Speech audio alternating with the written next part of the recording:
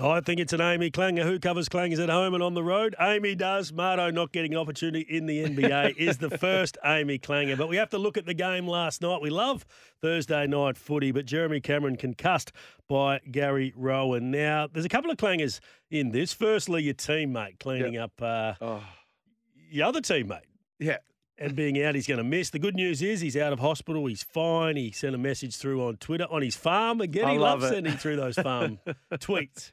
He's a great guy. Now, we did have him as number one on our power rankings, and he slipped dramatically. And going into last night's game, we said this is his opportunity to redeem himself. And then he goes and gets a concussion. But he's a guy that you just cannot not like. You know, even the video today of him out on his farm saying he's okay. Absolute legend of a bloke. Let's take a listen. All right, I'm feeling a lot better than I did last night. Thanks for everyone's messages of support. I appreciate that. But in the last 10 minutes, just starting to feel a lot better because we've lit up the Bonnie and we've got out the new whip. I haven't showed anyone the new whip yet, only a couple of the boys, but hang on, don't suck on the... Get off it. This is the new whip, ladies and gents. If you see me getting around, say g'day. 1965 Land Rover. Happy days, eh? Jeremy Cameron there, so a bit of language barrier. So the whip, I'm assuming, is the car, new vehicle, and the Bonnie is a bonfire. So he's in the paddock.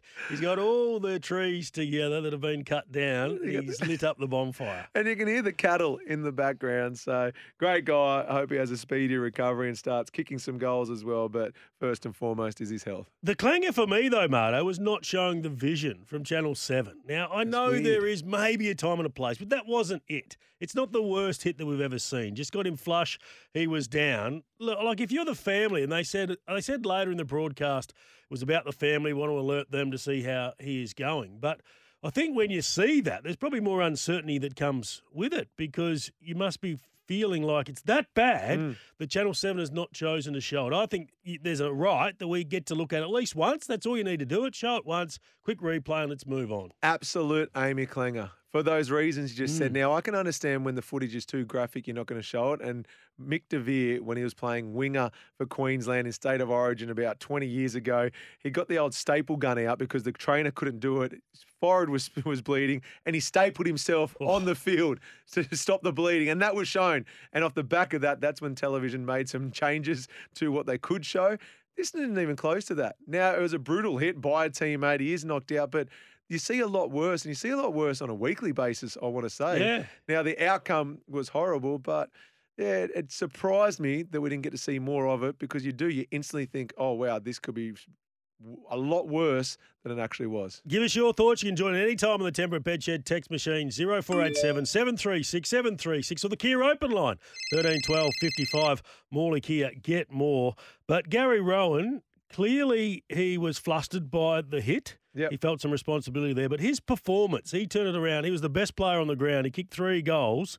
I just wonder, Marto, he's frustrated me for a long time because of that reason. If you were to catch him on the right night or day and he does that, you go, this guy's got everything you need to be the best player in the competition. Yep. He's fast, he's tall, he can take a mark on the lead, takes a really good pack mark, and last night some of the running goals from outside 50 to inside 50, but yet you go through the competition rankings year after year, he just hasn't been included inside the top 100, I would have thought. I just wonder if there's any other players, and I want our listeners to play at home as well. The difference between their best and worst is poles apart. I've got him as one of the furthest in the competition. Yeah, the big terminology you use in basketball is they're streaky. And if they get hot, they get going, you won't be able to slow them down. And it is frustrating because you wonder what happens. Is it the intangibles? Is it something above their shoulders, which is why they're either switched on and they put in a hell of a performance, or, you know, some players need to see the ball go through the goals, or they need to get a clean tackle, or they need to get a clean mark, whatever it is. Why do they rely on something to potentially affect the overall performance? Why is it, you know, you don't lose skill overnight, but you can lose confidence, and confidence can affect skill. And it's like a lot of players are relying on that big play. Oh, now I'm feeling good about myself. Now this all of a sudden means I can kick the ball straight, or I can run, or I can get a handball. Yeah, I hate when you see the big margins because it should not be the case, but it is, and it has happened before and will continue to happen with players. I know game sense is so important. So if you put him and line him up next to Toby Green, they play pretty much the similar position. But Toby doesn't have the weapons that he has. Doesn't have the speed, the height, the athleticism, but he's got the smarts. But the frustrating thing is you can see that Gary Rowan has them because there are times where he uses his body really well. He reads the ball coming in over the top and flies onto it and finishes with a goal. So I just wonder whether there's any other players out there. I think probably in the AFL competition, Rory Lobb, I put in the same category, that if you watch him kick 5 goals on any given day, you go, how does anybody stop this guy from taking contested marks? But then he'll go 5 games without having a big impact on the contest. I don't want to be too harsh on him because it was his rookie season as a pro, but last year we saw signs of that with Brady Manning. You know, when he got going from behind the arc, that 3-point shot was as pretty to watch as anybody else's shooting technique. But then there'd be other games where, what's going on? Where is he? Can we find the man?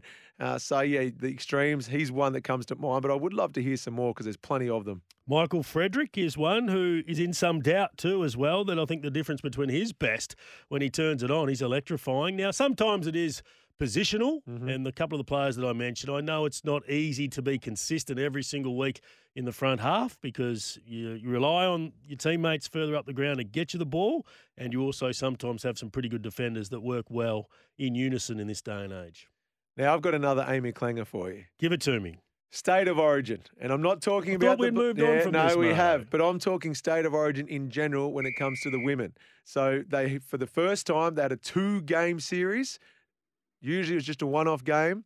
Now they've both won a game. Why is there not a deciding game? I hate when it comes down to points differential. So it means that the Blues had to win by at least 9 in order to win the overall series because they went down in game 1, 18-10. They got the win, but you just be feeling deflated because Queensland still keep the shield. Why wouldn't they just pair them together and play them as the curtain raiser in all 3? Well, to be honest, I think it's because standalone, they do attract a big crowd. So we saw last night up in Townsville a very good crowd turn out again to watch the state of origin in the women. So I think it's big enough now for it to be standalone. But surely you can now turn it into a best-of-3 series because you are getting bums on seats. People are tuning in. To be honest, it was a more attractive style of game than what we saw a couple of nights earlier with the men. Maybe it's biased because the Blues actually won last night. But it's a very good game of footy. Give them best-of-3. Do you think we'll ever get it to a time where we don't have best-of-3, that if, like we've seen with Queensland, they've wrapped it up, is there a need for the 3rd game? Well, because they've built it up so well to make it, no, there's no such thing as a dead rubber. This is all about spirit and pride. It's a money thing. Yeah, it's already sold out. TV money, bums on seats. State governments have paid for the game to be there. You see the injury that Tom Trbojevic had. Now, he is $1 million plus player a year. The Manly Sea Eagles would be so upset right about now. And this is why I don't think the AFL does it. Whereas that affects the rest of the Manly Sea Eagles season. That affects membership, sponsorship. It is a business. So it could go the other way, I think, that yes, either it stops once a series is wrapped up or they go backwards to only having a one-off game, and that is rotate each year between, Sydney and Brisbane. Don't mess with it. I think that would be my message. If it's working, which it is, the crowds are massive. It's now gone into other states. I think what we saw in the AFL game with State of Origin was there was just a few people not interested. And before we knew it, it was taken before our eyes. Good day, boys. Marto, you were a defensive gun. Nothing short. That's all. That doesn't make much sense. Nothing short. He was all short. How many Defender of the Year trophies do you have? Paul from Margaret River. Big welcome to Paul from Margaret River. We love some new people texting in, particularly from the new region in Margaret River. Yeah, thanks, Paul. Won 6 NBL Defensive Player of the Year awards. So, no, that was always a highlight. Good afternoon, Hase and Marto. Women's Ashes. Playing your first test, making your debut, you expect some luck to go your way. Phoebe Litchfield, 20 years old, played some beautiful cover drives for her 23 runs when she walked off despite being not out. From the naked eye, the ball had swung in and hit Phoebe on the front without playing a shot. Should have reviewed it. However, Elise Perry almost had her innings end on 10 runs by an incorrect decision, but went to make 99 runs. Yes, That's from Dirk. Should have reviewed it. She's going to be a gun. Don't worry. We're going to see a lot more of her. And that is another Amy Clanger from Elise Perry. 99. Did all the hard work. we had Nicole Bolton on, and she said Elise Perry would be the one that steps up and is player of the series. And it's a good start because she has moved up a position or two. And as good as she's been in recent times or across her whole career, she's been one of the greats. She has struggled to get in and out of that team a little bit in recent times and been pushed down the batting order. But she came in as the opener and took her chance. Sorry, as number 3. And the back of that text as well, Dirk, you're right. She nearly was out, all done and dusted with 10 runs, but she went on to make 99. Steve Waugh used to talk about the meaning of luck. He actually wrote a book about it, and it was very similar to that don't call Elise Perry's innings lucky. It's not. It's actually a talent to be able to resettle and then say, okay, I'm going to make the most of this. People call it luck. Other people can notice and just say, I almost got out. Now let's reevaluate, switch back on and go on and do something special, make the most of this second opportunity. Others almost get out and then 10 runs later, they are gone because they're so rattled by how close they were with one bad shot previously, lose a bit of confidence and can't get back into it. So credit to Elise. She was able to go on to make 99, but also similar to Steve Waugh, got out in the nervous 90s.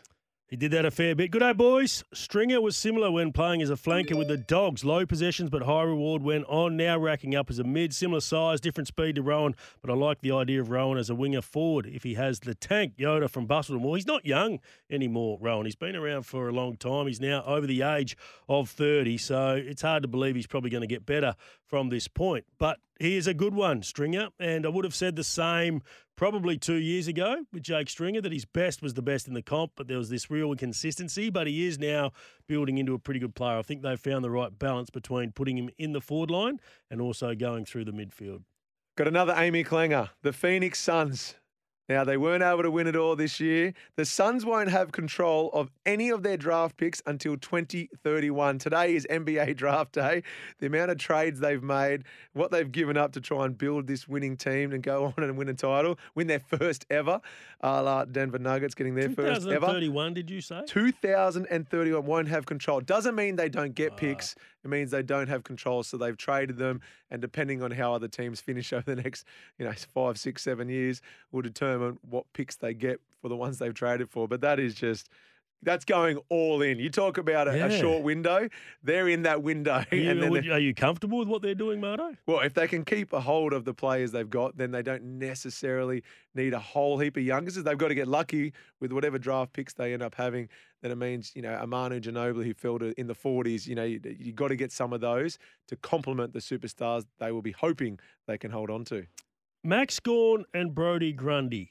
Is it a clanger? I want to ask, is it a clanger? How has it worked for them? You've got a unique situation. We've spoken a lot about Sean Darcy and Luke Jackson, the two gun rucks. Mm-hmm. Does it work together? For me, Gawn and Grundy hasn't worked. I know Kane Corns was onto this morning. Both are going okay. But for the money and the investment that you've given up, and I'll probably preface that by saying that they didn't give up too much for Grundy because Collingwood were pretty happy to pay some of that wage, and the draft pick wasn't that substantial. But Gawn's no longer the best player or the best ruckman in the comp or the best player. Like, there was a time we were talking about him in the top 5. He would have been a walk-up start for those rankings. So you've taken that a bit away from him. You brought in Grundy, who's going okay, and both are going okay. But just as a collective, I'd much rather see them have a number 1 ruck and the other player being an absolute gun forward that can impact. Because the other consequence of this is, if you look at their forward line, there's been no Ben Brown, there's been no Tom McDonald in recent times. So because you've got to have a bigger ruckman in the forward line, you become vulnerable to have too many big players. So there's a flow-on, knock-on effect to it. And I just wonder, as a collective, I don't think it's working as they probably would have hoped. They say great minds think alike. You and Lisa from Ellenbrook, you're on the same page. Hi, Hase, Marto and team. Happy Wet Friday to you all, and thanks for your award-winning show this week. No, thank you, Lisa. Guys, what's going on with Max Gawn? To me, he looks like he's struggling and in slow-mo. Is it working out with him and Grundy? Melbourne were very ordinary last week, and so pleased that Rowan didn't let that awful accidental bump on his teammate Cameron affect his game. I picked the Cats last night. Take care, stay safe, and have a great weekend, everyone. Hey, how's the timing of that? But I had that written down. No, I can vouch for that. To go through at the start of the show. But Lisa, we are on the same wavelength. Now, Gawn's not going bad. The problem is Gawn's time in the ruck has been halved. But he was performing to a really high standard when he was playing 80% in the ruck. So basically all you've done is bring somebody in, you've cut the time in half of their ruck dominance and gone as a standalone forward. Now, it was wet last night, so it wasn't ideal. I don't think he's a viable option long term. He's good to go down there for 20, 25% of the game, but ruck is where he dominates the competition. You actually did pick Geelong. You changed your mind to go with them based on where it was being played, I believe. What you saw of Melbourne, do you still believe they're the team? Because you had them on top of your power rankings. You still think they are the one to beat, ahead of Port Adelaide, ahead of Collingwood.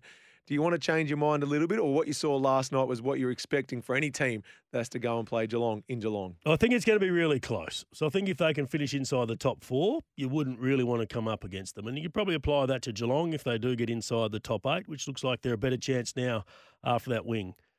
There's one thing that really concerns me about Melbourne, and it's their forward line. Because of some of those players that I mentioned that aren't in there, they are a team that is bereft of confidence in front of goal. 8-15. 8-18, 8-13, 10-12, their last 4 weeks. That is unbelievable. Now, some people would say that's just bad luck. They've missed. I don't buy that. I actually watched them closely last night and the week before, and also against Fremantle when they played. Their forwards are all a little bit hungry in the sense that they're going for shots they shouldn't be taking. They need to be better at, and Fritz is probably the worst, that he does a lot of snaps around his body from tough positions. When you've got the ball inside the forward 50, yes, if you're free, have a shot. If you're not, look to get the ball either by foot or by hand to somebody in a better position, and then your finishing rate will be a lot better. Geelong, after that win, they jump up in the 9th spot. Richmond dropped to 10th. Now, Freo are in 13th. Last night's victory to Geelong did not help their cause whatsoever. Let's talk a bit about the Bombers game. We've spoken briefly throughout the course of the week. We're one day out from it. Where do you sit? Do you think this is the one that not only do they have to win, but how are they going to win more importantly? It's impossible. It's impossible to predict because you don't know what Fremantle you're going to get. And you could probably apply that for many teams, but that's where they're at right now. The last 2 weeks, I thought they were as good a chance as any, and they dished up a really poor performance for 4 quarters, particularly last week. You use Michael Frederick. Who else on that team, going off what we started the show with, the extremes of someone at their best versus also performances where they're dead quiet? Who are some of the dockers? Because we have seen the extremes of them collectively as a group, but who needs to be at their best so everybody jumps on their coattails and keeps going? Because it does feel a little bit like that. As you've said all along, if you have one break, then it could destroy everything. Who is that player that's got to make sure it's not them the reason why there's a bit of weaknesses out there? Well, look, Switkowski's one that we've had in the gun for a couple of weeks. I think he can find some improvement. You know, the forward line, Josh Tracy, he's one that's a little bit up and down. Now, he's still a young player working through it, so we do understand that as well. Sean Darcy comes into the mix, so that mixes it up a little bit for Luke Jackson, who will play a different role. He'll be more the centre-half forward and then go into the ruck at the right time. But it's more of a collective thing for them that I think the last couple of weeks they've gone away from what they need to focus on as individuals and how that affects the next player in line. Because if the midfield doesn't get it done, then the defence becomes vulnerable. If the forward line doesn't keep the ball in there and pressure and harass and attack and do their part, then the midfield becomes vulnerable, which in essence then opens up the defence to have many marks against them, like we saw against the Giants. So, look, they just need to get back on top. Pretty simple. Win the clearances, win contested possession. Once they get that, they are a very good side. And if they get the ball played in their front half, and you hear Justin talk about territory so often, because they are a good territory team, because once they have it in their front half, they can actually set up the mechanisms behind the ball that they want. And if they can force a repeat entry or an intercept possession, that's when most teams are pretty good at scoring, and Fremantle are no different. Where they're vulnerable is if they're starting their ball movement from the back half, because we've seen this year at times their ball movement hasn't been good enough. But if you can kickstart your ball movement from a turnover in the forward half or maybe closer to centre-half back, then we know it's quicker and easier to score from those turnovers. Hase, do you think the Eagles will keep the number 1 pick? I'm North Melbourne and think Harley Reid would be great in our midfield. That's from Pauline Margaret River. I know the West Coast Eagles would back themselves in. They are a club and they've got a history of selecting Victorians and keeping Victorians. They've only really lost one absolute gun, and that is Chris Judd, and they were really well remunerated for that because they got Chris Marston and also Josh Kennedy effectively. So I don't think that will play a part in their decision-making, but I think they will hold it there as a carrot to a desperate club that wants to come out and just overpay. Go crazy, yeah. And I think if they overpay, then I think West Coast Eagles have to cash in on that. So overpaying, can they end up with pick 4? I wouldn't like them, Marto, to slide outside the 5th pick. If they can get one inside the top 4 or 5, and then they get another one around 10 and maybe another one around 18 or maybe a future first to go with it, then all of a sudden you've turned 1 into 3 to go with their second pick, which will be pick 19 or 20. You could end up with 4 picks inside 20, which really does set you up. And you got 2 last year with Jimby and Elijah Hewitt. No, that would be, I would, in a heartbeat, if someone's willing to do that, you're welcome to the number 1 pick. Good afternoon, Hase. To me, Gawn looked injured and was unable to spread and run to certain positions last night. Conditions were difficult last night. Geelong played the difficult conditions very well. Thank you, Dirk. And then we've also had, Lisa. Hey, boys. Oh, sorry. Lisa agrees. Great minds think alike. Hey, boys, how many teams have won after their bye this season? We did go into it a little bit. Not many. Can you remember the number off the top of your head? It's only 3. It's only 0. Yeah, I think it's 0 from 6 teams. now. It's a real thing. Yeah. It's a curse. And a lot of people gave me a hard time when I said don't go to Bali and don't go away. I don't mind players going away, but Numbers go 2 or speak. 3 hours and stick to yourself because, I don't know, there's something in it. This is not just a new thing. This has happened for a few years. There was one game where you had 2 teams off a bye, so clearly one has to win, so that doesn't apply. But it's 0 from 6 right now, which is good for Fremantle because they do take on the Bombers. Norman Kalgoorlie, Freo season is over after a loss on Saturday. That will seal it. Yeah, it becomes difficult, doesn't it? Then become 2 games out of the top 8 and percentage. Their percentage not great. Hayes, did you go through who we've got coming up on the show? I haven't, no. Oh. I haven't yet, but this is freaky what's going on here. It's happening a lot. It's like they're reading our minds. Waiting, We're in Jero. tune with our audience, We love Marto. this, don't we? Absolutely love it. We're one together. Aussie runner Phil Gore breaks world record running 600 kilometres in 4 days. Had to complete 6.7 kilometres per hour in Dead Horse Creek. Wayne, guess what we've got coming up a little bit later? Phil Gore will join us on the show a little bit later. I didn't want to give it away. I wanted it to be a bit of a surprise on a Friday free for all.